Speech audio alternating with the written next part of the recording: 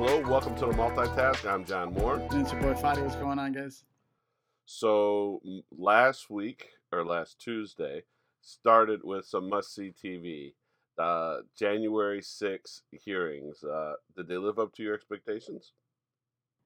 Yeah, I thought they came out the gate really heavy. It's like obviously I'm in the film industry. It's like one of those pilots that you're just like, all right, they definitely intended to make the pilot as big as possible. It felt like that to me. It felt like they came out with big guns. Obviously, like it's also a little political in the sense of you start off with the four cops and the Republicans are always the one who are law and order and Blue Lives Matter and everything. And here you are saying, hey, none of you guys support this. We're going to open with four cops. All four, by the way, especially the bookends. I believe they bookended it perfectly. All four, by the way, are incredibly good at speaking, incredibly good at getting their point across, and very emotional. And then you have Kinzinger and Cheney, who are being emotional as well. And Kinzinger, who's a vet who understands the idea of what it takes to be a soldier and to fight. And that's just, it was fascinating to me. I watched it live, and I remember you were a little busy, so I was sending you stuff. But when Kinzinger started crying, I was like, oh, they got this in the bag. Like, this is the type of stuff that I wanted to see. I don't think he was doing it for political theater, but I think it's definitely going to be used in that way, in a good way, in my opinion. Right. Well, and you know what was fascinating? You talk about all four is I was only familiar. I'm not sure if you were. I was only familiar with Fanone and Dunn, the last two to go. I wasn't familiar with the first two, and they were just as effective. And the second guy to go, God, I forget his name, but the thing that was interesting about him is he was a guy that we all saw and never really knew anything about. That was the guy who was being crushed in the door. But yeah, it was weird because I was literally in physical therapy for my calf. I'm training for a marathon, and I've injured myself. And so and it was funny because I wanted to put my earpods in so bad to listen, but I waited till I got it. But yeah, it was a very good first day. It was strong. I mean, it would have been great. It had been like we talked about last week, had it been put into prime time, but we couldn't ask for more. And it goes back another point that we made last week too was the fact that we've got these folks who really want fireworks. And fireworks are good. That viral clip is good. That screaming and that yelling. But Adam Kinzinger is serving is serving that up, and just with Dunn, definitely using the language that he heard that day and having it go right through. Um, it tells you that it's going to be a very fascinating hearing. I thought one of the strongest moves that Benny Thompson made. I'm not sure if you heard about this, where he actually said they're not sending letters; they're just sending subpoenas. They're not letting people voluntarily come in. They learned their lesson from the impeachment. Yeah. Yeah, they said, and then on top of it too is the fact that the Department of Justice is so far. I mean, we don't. I still don't know how it's going to be when they get really to the inner circle of the White House. But right now, the Justice Department has kind of made it clear that they're not really going to try to make arguments. Remember that when they make these arguments, they're trying to make them more on a general principle, on a legal principle stage, less about really what they believe or what type of behavior they're defending. They're looking more to preserve rights and protect the office itself. But they seem like they're going to be playing the game. But the other thing is what we talked about, and I tweeted about it, is the fact that Kevin McCarthy did this to himself. Adam Kinzinger crying is crying, and they're crying and making that bad moment for the Republicans strictly because McCarthy took his ball and went home. He pulled the three remaining appointees to that committee that Nancy Pelosi approved, and those people would have done his bidding. Those people would have been there for him. They would have defended Trump. They would have defended Republicans. They would have made asses of themselves, and that's what McCarthy sort of needs, and he's got no defense right now. Yeah, his only defense is really deflection, and he was asked after, and he said he didn't watch any of it. I know he's lying because I know he definitely watched all of it. But yeah, I couldn't agree with you more. We saw this coming. You predicted it weeks ago, the pattern of what he was going to do. He was going to first request so much, then he was given everything that he asked for. Then he's like, you know what, this is This is just partisan. I'm gonna walk away. Then he said she's gonna veto everybody. We saw all this coming, and so the fact that we're just able to continue and sometimes you might know the play is going to work, but you might not execute it perfectly. But everybody kind of stayed in their lane, and Nancy pulled it off perfectly. I do agree with what you're saying about the cops. Ending with Dunn, and I forget the first guy's name. I apologize, but I thought Dunn was good because of the racial aspect and the language he used that he didn't shy away from, obviously, which was very effective. But the first guy was saying they were like, he was an army vet, and he was like, this was worse than anything I've experienced in Iraq. And then he said he was sprayed with chemical agents. He couldn't go home and hug his wife. Like, stuff like that is going to stick with people, whether it sticks with Republicans or not. Deep down, they know. I wholeheartedly believe that there's a faction of the Republican Party that's the QAnon and who don't believe anything, who don't. It's all fake news. Everything's fake news. But I think the majority of Republicans understand what happened that day, and they understand the role that Trump had and McCarthy had and Cruz and all these people had. And they're just going to sit in the back and still vote for people, but they're not going to be public about it. But I thought it was very effective for the whole country. I will say the one criticism I have of the whole process, this has nothing to do with Republicans or Democrats, but I wish there was like a schedule that I could look up. I want to see what's coming up, what days I have to pay attention to. I wanted like the Olympics where I could go to a website and be like, this is what's coming Wednesday. This is what's coming on the next episode. I want something like that. And I just don't know when I'm supposed to be watching now is my only kind of criticism. Yeah, well, I think the one challenge that the Republicans are going to really truly have is the fact that now they're in a weird position. Evidently, and I'm not sure this is true, but evidently Pelosi is going to kind of give them space to maybe still appoint people. I had heard that. I think it would be idiotic for her to allow it. I think she should say it's closed. Um, but I've heard that there's some chance that McCarthy can place folks. But I think what's going to even be worse is if McCarthy places folks that like a Rodney Davis or someone he deems to be acceptable, that Pelosi deems to be acceptable. Which I'd love to know if Rodney Davis and the other three that Nancy approved, if she now will disapprove of them because of what they said when Nancy kicked the other two out, right? But that being said, whoever if McCarthy were to approve more people, can they really wild out now, right? A tone has been set. And if the tone has been set and these all of a sudden now uh, new appointees come in from McCarthy and they come in and wild out, uh, I think that's going to be just even worse for the Republicans. Now, I mean, what do you think? Don't you think that it'd be different if they were there from day one? But since now there's been a tone set, isn't it kind of hard, even if McCarthy were to appoint some disruptors, wouldn't it be hard for them to disrupt given the tone that they've set?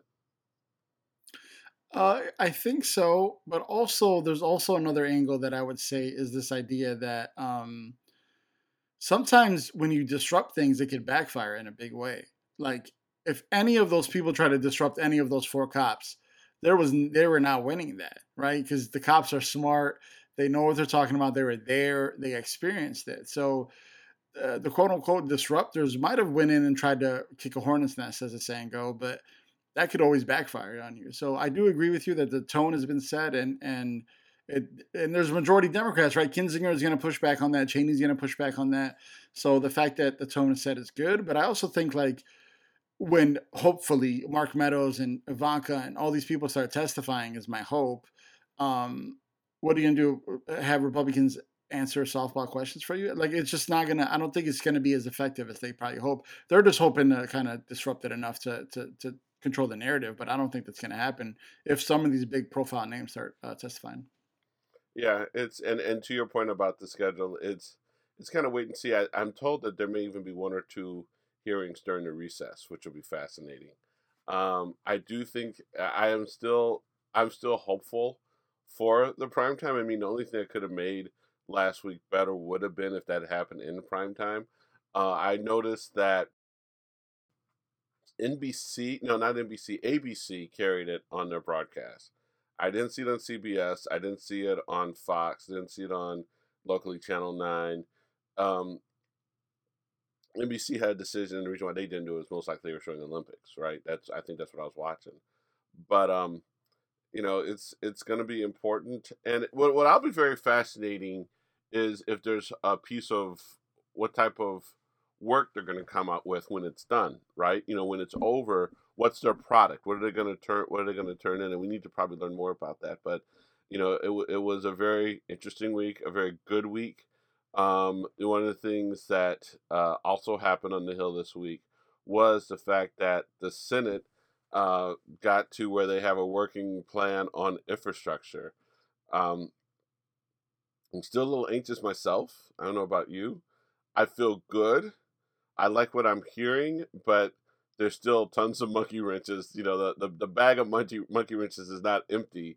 So, what was your reaction when you heard about how confident people are right now that both the smaller package, which will be bipartisan, that's led by the Senate, and the larger 3.5 trillion package that would be passed through reconciliation, both are looking really strong this week. What was your reaction when you heard that news?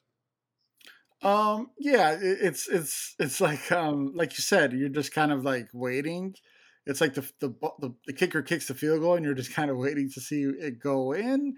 Um, I'm still hesitant to kind of spike the ball and say we did it, but it looks promising. That's always good.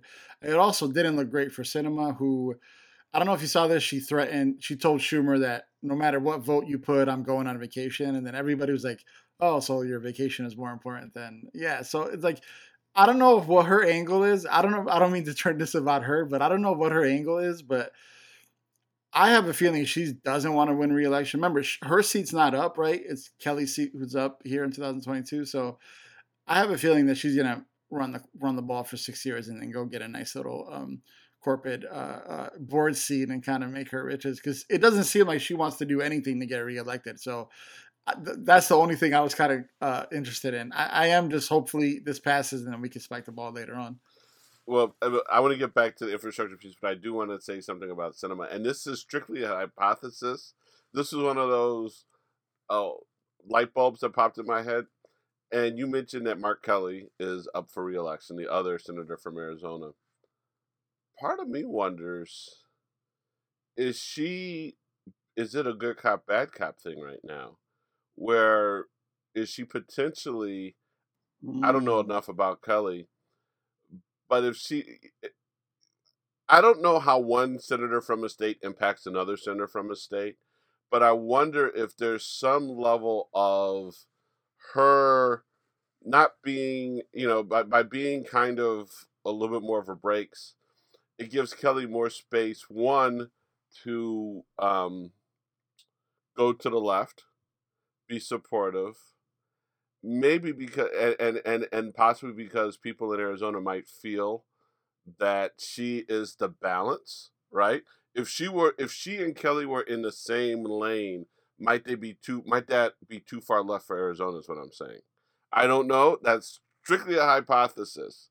But I begin to wonder if there's some type, if she's just wilding out, or if there's some strategy behind what she's doing, because I do think it's strange. She was as a congressperson, um, and others. She started out very liberal, very progressive, Mhm. and she's gone very far, to more of a moderate.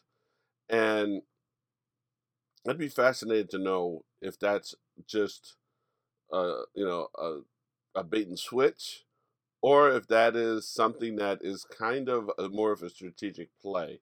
I still think though, and don't forget she's bisexual, and people will make all sorts of judgments about her that may be true or untrue, fair or unfair. But I would be surprised if a straight white male who's also an astronaut is given a lot more space to be very liberal, whereas a female bisexual who used to be very far left, uh, she might not have as much space. I don't know if, again, these are things that conversations I've had with myself and some others, but myself mainly, in trying to figure out what her play is. I mean, does any of that make any sense? Yeah, I never looked at the angle before. It could be an angle, like you said. I know you said that maybe she is going a little moderate, so Kelly could go a little bit left, but it could also be like she's saying, "Let me make sure Kelly gets reelected by wild it out, then maybe people will be like, I got to show up and make sure Kelly gets a seat." But the problem with all of that is it's not guaranteed, right? It's all kind of electorate is going to be so different in 6 years that it's really hard to make those trends that far down the line. It also goes back to what I was saying about Manchin, this idea that what are you there for specifically? Are you there? Are you elected to do what you think is best? Are you elected to do what your constituents think is best? Or are you elected to do what your party thinks is best, right? It's all kind of three, right? So I would assume that the Arizona, the people that voted for her specifically want her to go left, is my assumption. So does she do that and get reelected, or is she doing what she thinks is best? That's the struggle here. My guess is I think she's just going to get a nice little board seat at the end of this and not get reelected, is my guess, right? I could only assume minus, right? Minus the voter suppression and all the gerrymandering and stuff that's going to happen over the next 6 years. Minus that, I could only assume that Arizona is going to get more blue as far as the people. Whether that leads to the polls or not is a different question. But I could only assume that Arizona will continue to get more blue. So it's just an interesting dynamic. Well, the last piece though too is maybe she might run a little bit more to the left once she gets closer to re-election, and she's now getting up like her bona fides where she's going to make some strong allies on the right or what have you. I mean, I just wonder if it's as we're sitting there scratching her head and just getting really pissed off at her. I'm wondering if there's a little bit more thoughtfulness and strategy on her end than we accept. I'm not saying that there is. She can be completely off base. I'm just wondering. I'm just wondering. But getting back to the piece, getting back to the infrastructure bill, uh, the Senate is going to be in for one more week. I'd love to see what they have, by the time they finish it up. Realistically, as we've said before, and someone kind of poo-pooed the 3.5 trillion, but understand that they will not. The House has already said, Pelosi's already said, I am not even going to call the bipartisan bill for a vote or do any work on the bipartisan bill unless the reconciliation bill makes it out of Senate. So you can play all the games you want, but realistically, unless you go ahead and bring it in and pull it out, pass send me both bills, we'll see if she still continues with that. Um, and I do think it's a jobs bill as much as if infrastructure is going to be a jobs bill. So I'm excited about it. I will tell you that when you think about the state of roads and bridges and the number of jobs that will be created by any of these efforts, I bet you that even if these packages aren't as large as we want them to be, I think that they will still be good. I mean, it's almost like the Affordable Care Act, right? Mm-hmm. The Affordable Care Act was some good ass legislation. It didn't go far enough. It didn't do a lot, but it moved the ball so much. And I think we have to be mindful with this with infrastructure. I think a lot of times, especially in this day and age of social media, we sit here and we prognosticate and we say they should do this and they should do that. And 95% of the 95% of the we are people who don't have any kind of expertise or credentials needed to really chime in on what's really needed. So I don't know. I mean, I still am optimistic. I'm very optimistic. So. But one last piece on that, and we'll segue into Trump on that. But you heard that Trump. Did you see the article that said Trump doesn't want it passed because he's upset that during his administration, Infrastructure Week became a joke, and Biden's actually going to get Infrastructure Week, and that is what's killing him. It's not. It's not. There's anything wrong in the bill or what have you. It's just that he doesn't want Biden to pass infrastructure because he got made so much fun of infrastructure. How funny is that? I love that. I absolutely know that it gets to him so bad. I absolutely know that for a fact. I remember when he was boarding when he when he was boarding Air Force One to go to Mar-a-Lago on the January 20th. People were yelling, "Is it infrastructure week?" It was the greatest time in the world. It was that last kind of week was just the best. Yeah, I totally know it bothers him, and the fact that Biden is close to passing it within kind of this first kind of 6 months of his presidency. It's pretty impressive. On top of the COVID relief, on top of all the other bills they just passed, it's pretty impressive. Like I asked you last week, there's Trump passed not a single piece of significant legislation, and the fact that Biden's getting these out in this first year is very impressive. So I know it eats Trump up. I just know it. And it's speaking of Trump. Some the New York Times grabbed some. Well, it wasn't really the New York Times. It was actually the oversight committee, handwritten notes from, was it the assistant or associate attorney general? And Trump was just, he was trying hard. I mean, I think the man needs to be. There's a lot that he needs to go to jail for. This seems like something that's kind of major. Uh, I, ugh, just the. I'm at a loss for words. So you take over. What Mhm. what was your reaction Yeah, when you heard I'm about I'm not the a calls? I'm not at a loss for words. Here's where I stand on this. This is, and I told you this in tweets. This is the single greatest political story I think in presidential history. I truly believe that. Um, the fact that you had a president here, and maybe I don't know much about history. I know Andrew Jackson was a little shisty and tried to pull some things off back in the day, but Trump asked the DOJ to basically, he attempted a coup in the Oval Office. On the Resolute desk, he basically said, I'm going to take this over and leave it to me and my Republican congressman, and I'm going to just run with it. And here's the thing, right? Bill Barr looked. It's not that they didn't look. Bill Barr completely looked.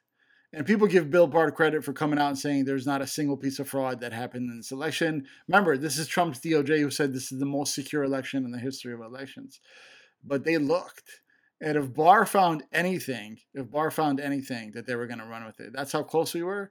And this should be a bigger story. And I told you yesterday it was going to disappear by today. It's mostly gone by today with all the other stuff that's happening. But this is impeachable. This is, I think you should be in jail. And I just don't know what's going to come of it. Maybe nothing. But this also ties into January 6th, in my opinion. Like, this is all stuff that we should be talking about during this commission. So I just hope that, I'm worried, John. I'm actually genuinely worried that this leads to nothing. Like the fact that he pulled it off, the next Republican guy who might not be so stupid, who might not be so lazy, could actually pull it off. So it's kind of scary. I really do think that he will actually. He's going to face some time. He's going to face some charges for something. What, I don't know. I think it should be this. I'll be very fascinated. You know that technically, if you think about who released the letters, they were released. The handwritten notes were released by the oversight committee. So now, is there going to be some action in front of oversight, and what can they do? Um, will it be a hybrid between I mean, I'd personally like to see it in front of the January 6th commission as opposed to oversight, but it could go either way. I I want business to get done. That's why I'm so happy that we do have the infrastructure bill. We have to get the John Lewis voting rights bill. We have to do some other things that need to happen, but I'm all for the trials too. Think about it. Mm-hmm. Um, what is it? Most people think you have a year, 2 years. I mean, I would say a good portion of the next 6 months or not, they won't be dominated by hearings, but they'll be enough. They'll be regular enough. You know, I I think that this definitely the American public needs to hear this. They need to see this. He needs to be held accountable. It's frustrating, and it's just frustrating watching him get away with stuff. And he's not even really getting away with stuff as much because it's failing, but he's not being held accountable for stuff, right? And there's a lot of people locked up in jail right now for failing as crooks. Some were successful, but a lot of guys in prison are there because they failed as crooks. The penalty for failure is not necessarily less than succeeding; it's the intent. So, you know, I Yeah, can't wait to see what else comes out. attempted robbery and attempted murder are still a crime, right? Even though it wasn't Still felonies. successful. They're Yeah, still you still got to felonies. go. You still got to do a bid up until November for sure. I want to tie this into the Mark Meadows thing, just for people who this happened today, but on Saturday. But Mark Meadows basically was on TV acting as Maggie Haberman used the word, so I'm going to run with it. He's basically acting like the shadow chief of staff, that there's a shadow presidency who's meeting at Bedminster with the shadow cabinet. Um, Here's my take on this entire thing, John. You know more than me, and maybe in your Rolodex, there's a lawyer that you could bring on the show that we could ask these questions. How is this not a crime? And the reason I say that is because if I go on Twitter right now and tweet at POTUS at Biden46, whatever the handle is, if I tweet something like "Count your days, old man," there will be FBI in my house in 2 hours. And you know that for a fact, right? FBI shows up at doors, definitely over the last 5 years, more so than usual. But FBI shows at doors for tweets all the time. Here is a president who not only is saying he's going to be reinstated by August, who's having cabinet meetings, who has a chief of staff, who has Rudy and Mike Lindell and all these people on his behalf saying he's going to get reinstated. Now, you might think this is all just him trying to fundraise him. You could argue that it's campaigning for the presidency. You could do all that. But here's the difference. Trump actually sent people to the Capitol on January 6th. He's already asked his people to be violent. He told them to go get Mike Pence. While they were chanting hang Mike Pence, he was tweeting, and I quote, "This is what you get when you don't blah, blah, blah, blah, blah." So can I ask you a question? How is the DOJ, how is the FBI not being like, this, I could take this as a threat to Biden and the presidency? That's how I take it. So what's the difference? Well, I will tell you, there's a little bit of difference, and it's because of the heat. I think that if you and I were to say something objectionable that would end up with the FBI at our door, you and I are not on the FBI's radar, and so they got to learn us and learn what we're saying and everything else. Um, Trump's on their he's radar. They he's don't number have to. one. They don't have to investigate anything. They got a book. They got a file. And when the right time to pull the trigger pops up, I think they'll act. That's what I'm saying. You know what I mean? If you and I were to do something, you and I hopefully, I mean, we may be wrong, but you and I hopefully are not on their radar, right? We're And not in, so, we're not in the cards, right? We don't have a right, face on the right, cards. Yeah, I right. got you. So they're like, oh man, we got to go check these brothers out, see what the, and they got to start their work. I think with Trump and his cronies, they're like, okay, that's page 75. You know what I mean? It's. I think that's the key. Um, I do think that there's a lot of danger in what they're doing, but I think that, remember, even going back to what you and I were just saying with the FBI showing up at our door, the FBI could show up at our door, and they could charge us or they could not charge us. They might just watch us. I think that's Mhm. kind of what's happening with. I think that's what's kind of happening with Trump. I just what's our next date? August 12th is the next time something's supposed to happen. Yeah. You know, I just Mark Meadows is Mr. Bizarro, but I could have told you that. I mean, don't forget he's a birther. He's one of the birthers. He was back in the Yeah. Tea Party days. He was a huge birther, but you know the heat's still on Trump. Right now the DOJ's decided and it has told the um, Department of Revenue that they have to share Trump's tax returns. The only problem that I have is evidently the Ways and Means Committee, which is a committee that would get it, is already kind of not cut a deal, but has a working understanding where they're not going to get them immediately, and they've agreed not to get them immediately because they have to. They know that Trump's going to probably file another case and try to stall it.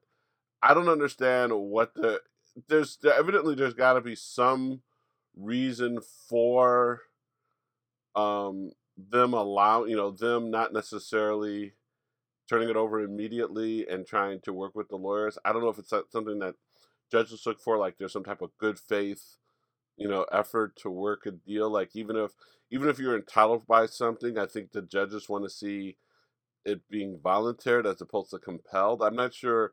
Yeah, does that sound like anything you've heard? I just don't understand why they're willing to still give Trump time to file an action or an injunction. I don't understand that thinking. I don't understand it because I thought this was that, like, Trump filed to stop it, and this was the decision on that. That's why I'm confused, because I thought this was like, no, no, no, forget all that stuff. You guys have to send it right now.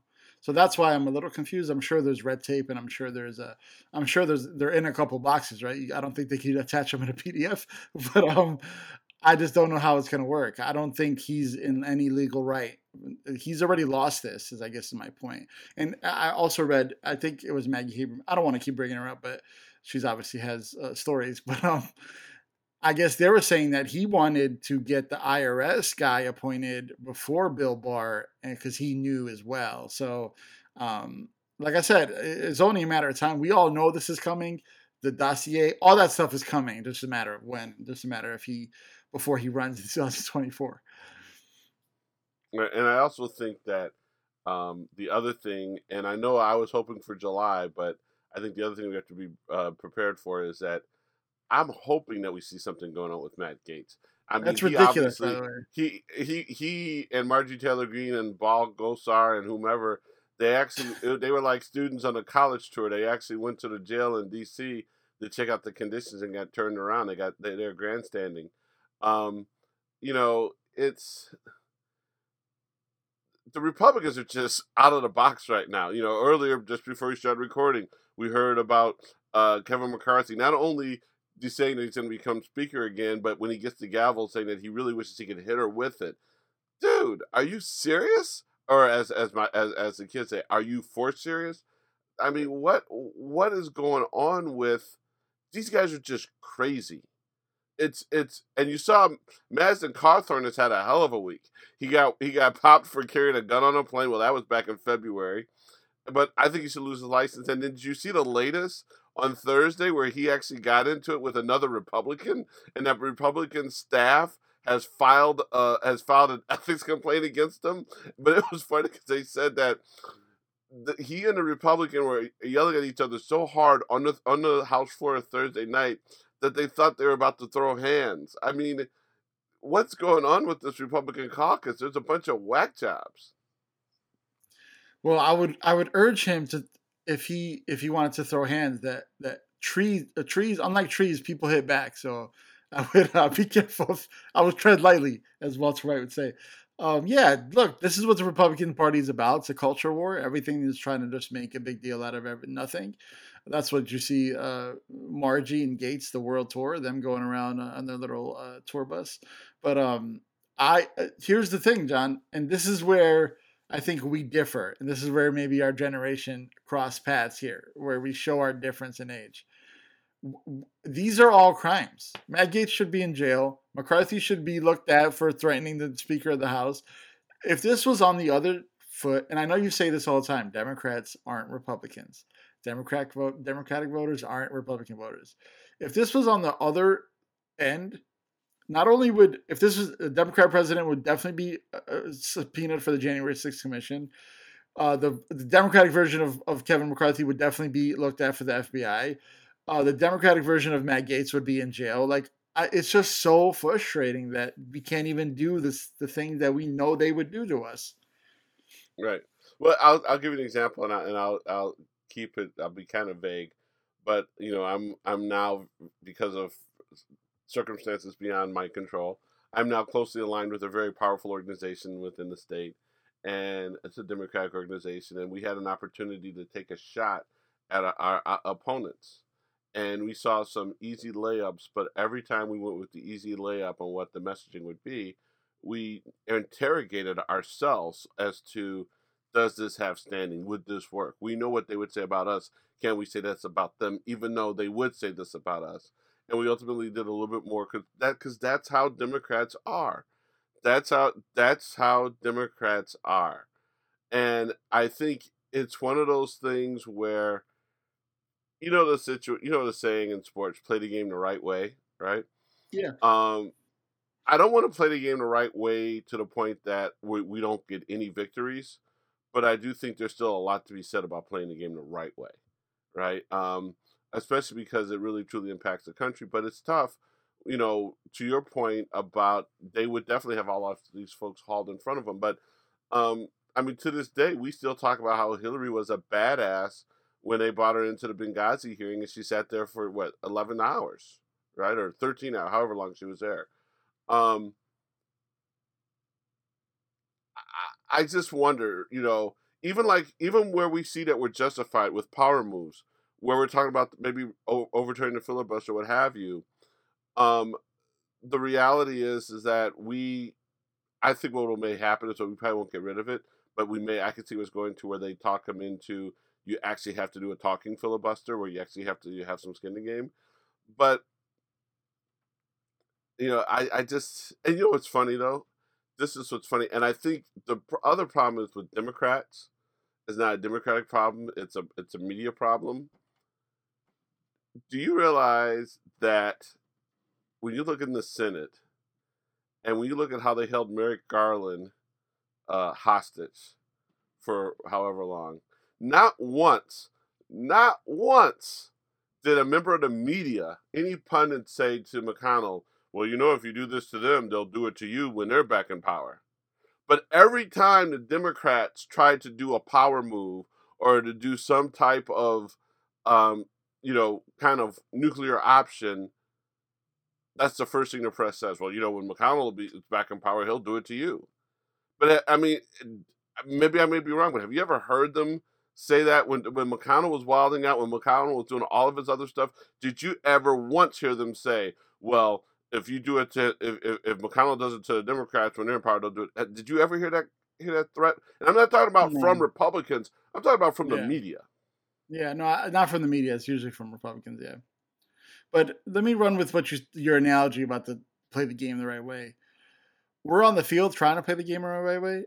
The Republicans are in the locker room setting it on fire. Like they're not even on the field. They're not playing the game at all. They're just playing their own game, and they rather burn it all down instead of playing the game.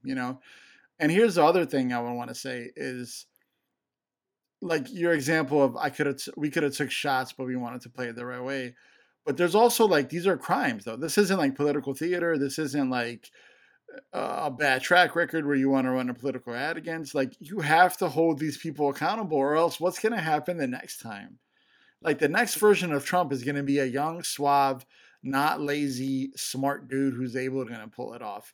So in that way, like I've always asked you, because he got so far, did our country work or did it not work because he got so far? And you always said it worked, right? He tried it and we stopped it, but it might not be the case next time. So you have to hold all these people accountable, or else it's a circus. Like I understand playing the game the right way, but there's a reason there's referees and there's a reason there's rules, because we unless we follow them, then there is no game. And Republicans are not playing a game right now; they're setting it on fire. Yeah. And speaking of playing the game the right way, we're playing some hardball in the house, and one of the ways we're playing hardball, and this may sound petty, it may not sound that significant, but it's usually significant. Is Pelosi has gone ahead and put forth rules in which people now have to wear masks again on the floor, and Lauren Boebert decided to throw a mask, and I would not be surprised if there's not some sanctions thrown her way for throwing the mask. And I think you have to do that. You have to do it. But to show you how messed up, and I don't know which the Republican was, I saw a report, and I have to find it, and we'll maybe post it this week. There's a Republican who went ahead and he decided to make sure that his entire salary is withheld from a withholding standpoint, so that Pelosi can't take it. He makes $1 a year or $1 a year as a member of Congress. I have to look. So what he's doing is he's using basically an accounting trick, because and the guy is blatantly going ahead and abusing the things, but that goes back to the Republicans. Like, okay, he's like, fine. What I'll do is, I just won't take any money, and then I'll gather it all back in my taxes from the IRS. I mean, it's these folks are just they're wild. Yeah, that's why back to what I said. I think we have to hold them all accountable, and they can't get away with it. Like we used to be able to rely on voters, and the voters now are so partisan that no matter, I actually believe when Trump said it, he believed it, and I know he was right. When he could say he could walk down Fifth Avenue and shoot somebody, the Republican voters will still go for him, and they will. And so that's why you have to start holding these people accountable, and that's my biggest worry here is that we don't. But we'll see. Here it is. I found it, and it's actually it's the jerk who said that everyone was tourist. It says, and this is from CNN. Representative Andrew Klein, the Georgia Republican who compared scenes from January 6th to a tourist visit, has found a way to evade the House mask and metal detector fines, according to one of his GOP colleagues.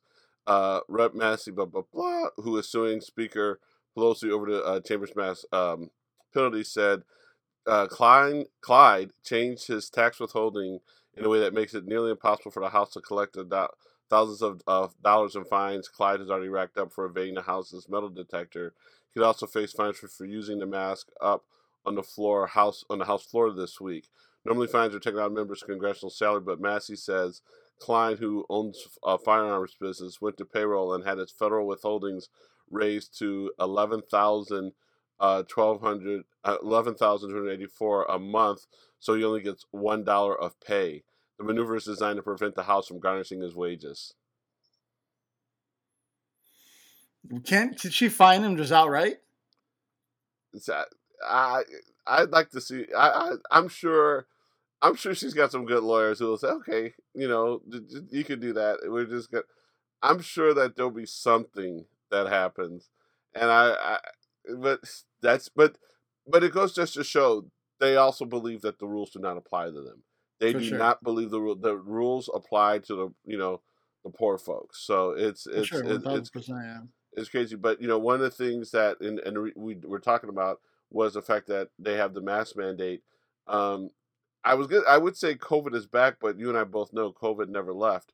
But what do you think of this last week's realization, not just in the House, but nationwide, that Chicago's gonna start encouraging people to wear masks indoors again and everything? What do you think about this new awareness? Didn't you and I kind of predict this, or not? Yeah, we totally disagreed with the CDC said you don't have to wear masks anymore for unvaccinated people, for vaccinated people. I'm sorry. Um, we totally disagreed. We knew it was temporary. We all felt it was temporary. The difference now is it's hard to go back, right? There's people who just found that freedom. There was a certain set of people who, probably like you and me, who still didn't take their mask off in the different situations depending on what they were in.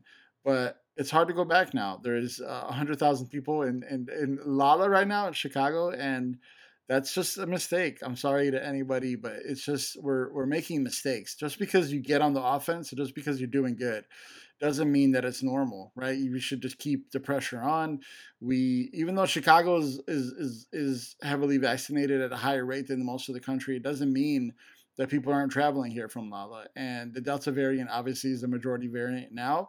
Here's the thing, right? I listened to the head of Pfizer talk on Andy Slavitt's podcast today.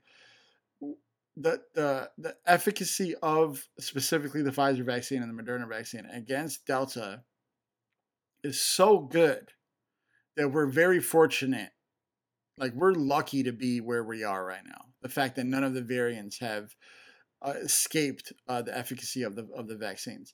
But all the biologists and all the people who study this will tell you there's something worse that's gonna come, and that's gonna evade the efficacy of the vaccine. It might, like, it's a race. It's a race between just the herd immunity of vaccinated people and people who have been exposed to COVID before, versus the ever changing evolvement of the virus. So that's the race that we're in right now. Stuff like this is not going to help. So as far as I'm concerned, we should just be masked, even when it's 0% community spread. Let's just really nip it in the bud and then really get back to normal. But I understand that the CDC is in a tough spot, but you got to make tough calls. Right. Well, and I think you and I talked about this, is we don't want people giving in to the media pressure, to the and I'm mad at the media too. I'm mad at Republicans. I'm mad at the media. I'm mad at the people on my side who gave in to them. Because you and I both said, look, you have the vaccinations. That should give people a lot more confidence. But what you should do is still require the mask. I would now go to, I have no problem now being more active, getting more out, going to restaurants and wearing a mask to the restaurant, wearing a mask as I'm waiting for my table, wearing a mask up until the time I'm served, taking the mask off, putting the mask back on. I would be fine with that. Um, I think, and this is where the business community has to be mindful. A lot of these members of the business community really want these restrictions lifted. But as someone I was talking to said today, he's like, dude, you can go ahead and and lift the restrictions and go into lockdown. And a second lockdown is going to hurt you a lot more in the pocketbook than us taking longer to get back to normal, right? Taking longer to get back to normal is not ideal, but it's a lot more ideal than going ahead opening wide up and then going ahead and having to shut down again. You're going to really be suffering a lot more than you would if you were just gone ahead and take your time. And I just it just it just infuriates me because we're talking about life and death for a lot of people. I'm also not one of those people who is, every time I see one of those stories about people who were anti-vax who are now on the deathbed, I'm not one of those people who can just dismiss it and say, "Oh well, tough shit." These are real people. These are real people who are misguided and definitely are assholes. But being an asshole doesn't mean that you should be condemned to death, right? These are human beings, and I don't want to. Plus, as I've said before, and I sound like a broken record, and you know this because you have an older mother and you went through it with your dad when he was still here. Older folks need access to hospitals, and I'd be damned if my dad, who turns 87 this week, my mom, who's 82, who need medical treatment, can't get a bed in the ICU if they need a bed because a bunch of assholes have gone ahead and clogged the intensive care with COVID. So it's funny because a lot of people say that they're angry. I'm angry, but I'm not angry at the people who are making us go back. I'm mad at the people who put pressure on and have been reckless and have put us in this position that we're in right now. Yeah, 100%. You nailed you hit it the nail on the head. Obviously, that's why I said last week there is no going back. The only way to fix this is vaccine mandates, and we saw that all over the board this week, right? NFL started it, Google, Facebook, Disney, all these companies are doing it. This will be the future. It's also going to be the situation with the restaurants, like you said, right? All these restaurants were anti-shutdown, anti-limited capacity. Well, you know how you have a full restaurant? Masks and vaccines. And that's the only case here. And I want to say something about those people who are in the hospital bed and all that stuff. There's how do I say this? The basic human need that we all have, John, is connection. We all want to feel connected as people to society. We want to go to Applebee's. We want to go to Disney. We want to hang out with people. We want to go to Yosemite with the kids, right? All that stuff. You want the connectivity of society, but you have to bear responsibility of what it takes to get there. What that means is vaccines, you stop at red lights, you listen to the rules that the government places on you. Now, you could be skeptical of the government. You could be skeptical of the vaccines. You could have religious reasons or health reasons why.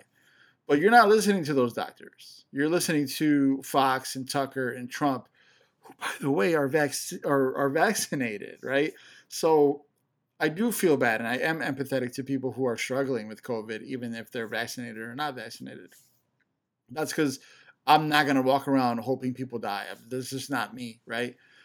But you sign a social contract when you are part of this country, when you're part of this community. If you want to be connected to people, you got to do your part. And your part right now is to get vaccinated.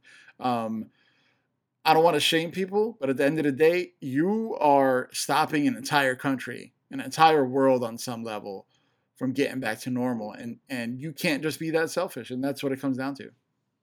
right. And we just, I mean, it's we have it's it's embarrassing, right? That we as a country, the greatest country on the earth, and I do believe we are. Um, but we have a lot of stuff that we're we're idiots about. Hmm. I never looked to see, but remember we talked about last week that Sydney was shutting down. Sydney, Australia, was shutting Yeah, down, and I guarantee you that Australia, was shutting down probably with numbers significantly lower, percentage wise, than what we're dealing with. for And sure. we just have to do a better job of responsibility. And I think, when you look at some of the mandates that businesses are putting, because businesses understand, like, it sucked to shut down. It sucked to go ahead, and now we're going ahead and now we're having people, get sick again. Let's be smart. The best way to be successful in business is to have healthy customers.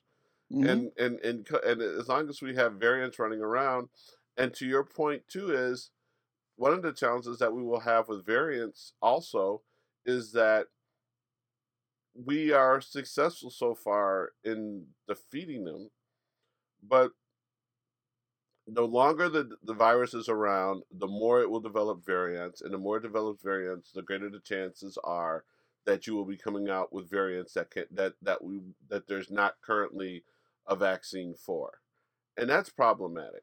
It's when you think about the number of people who can get infected with the Delta virus and how contagious it is, it's scary. It is really scary. So, whew, Yeah. I'm tired. But go ahead. You gonna say something? No, I was just gonna say I was talking about the head of Pfizer talking about the vaccines. I learned that the reason they're not running with booster shots yet is because they're actually every variant that comes out, the alpha, the beta, the delta, um, they're custom making a vaccine per variant, even though those are not the ones that people are getting. So they created a beta vaccine and then they shelved it because Delta came around. They're working on a Delta vaccine now, and if they don't need it, they'll shelve it. So part of the reason we're not getting boosters yet is because it might be more effective to get a booster with the current variant that's going around. So we're not there yet. So it's just a lot is coming, and this isn't going away. And the only way to really get it away is to get vaccinated. So changing up before we wrap up. So Simone Biles pulled out of competition this week. Um, and what's interesting is obviously you got the backlash from the right, but there's a one thing that I think, and I think there's a difference between her and Osaka, Naomi Osaka. They both are dealing with their own mental health, and I know that Simone had a really rough year, but Simone's challenge right now is not just like, oh, I don't feel like competing. It's the fact that she's having these twisties. She's not knowing where Yeah. she is having mental blocks that are not necessarily Yeah. mood situations. Now, they can be impacted by mood. Where you just are, you're depressed, you don't feel well. No, she's having something that puts her in physical danger. And so, one, I don't care if it was just, even if it was just depression, she needs her space. We need to do a better job of taking care of and respecting athletes and their mental health and their condition. But I don't think this is just simply her not wanting to compete. I think that this is a situation where she's like, no, what's happening now is something, it's a doubting of oneself, it's not having confidence, it's not knowing where you are in the air. I mean, folks have got to let up on her and just realize her life's in danger. Yeah, she. I don't know if you saw. She went on IG and basically explained it, what's happening, and she showed practice footage. What's actually happening is what you said. It's a blockage. It's basically she's going in the air, telling her body to do something, and her body's not doing it. This isn't like I broke my leg and I can't walk on it. Her mind is saying her mind is preventing her body from doing what she knows that her body could do.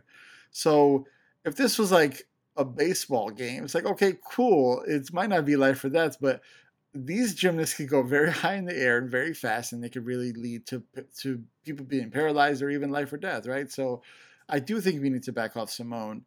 Um, Let me just point out that Michael Jordan, in the prime of his career, maybe the greatest athlete of all time, basically said no thanks and just walked away.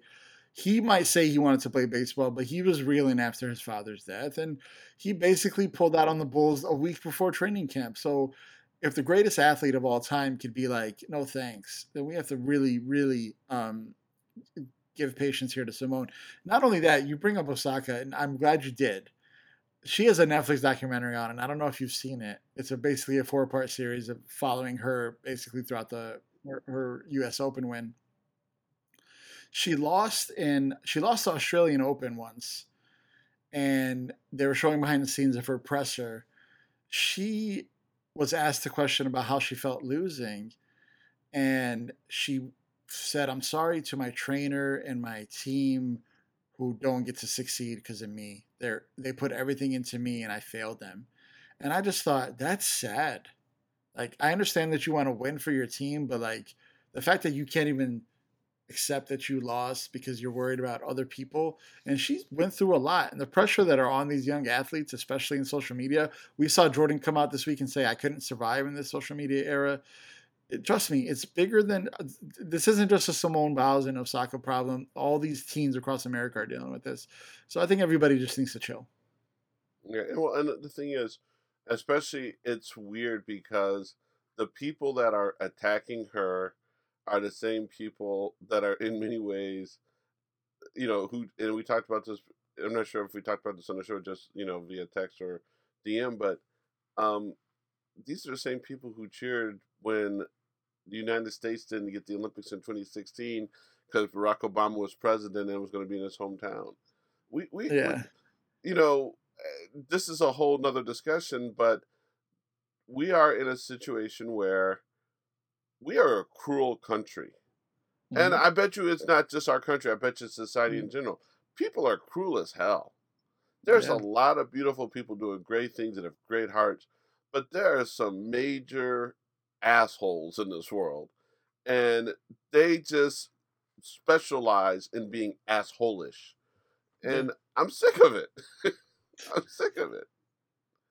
Yeah. That's what we deal now with the social media eras. It's just everywhere now. No matter what you accomplish, no matter how many Oscars you win, no matter how many gold medals, no matter how many rings. Look at what LeBron goes through on a daily basis, right? The most hated athlete probably in this country because he's the most successful. It's just mind-boggling. But that's the story, right? They love you when you're the underdog. Once you get on top, they hate you and they want to bring you down. So I think it's always been there, but it's just so present because of social media now. Yep. So on that note, I think it's time to wind it down. So for now, this is John. And Fadi signing off. Thanks for joining us, guys.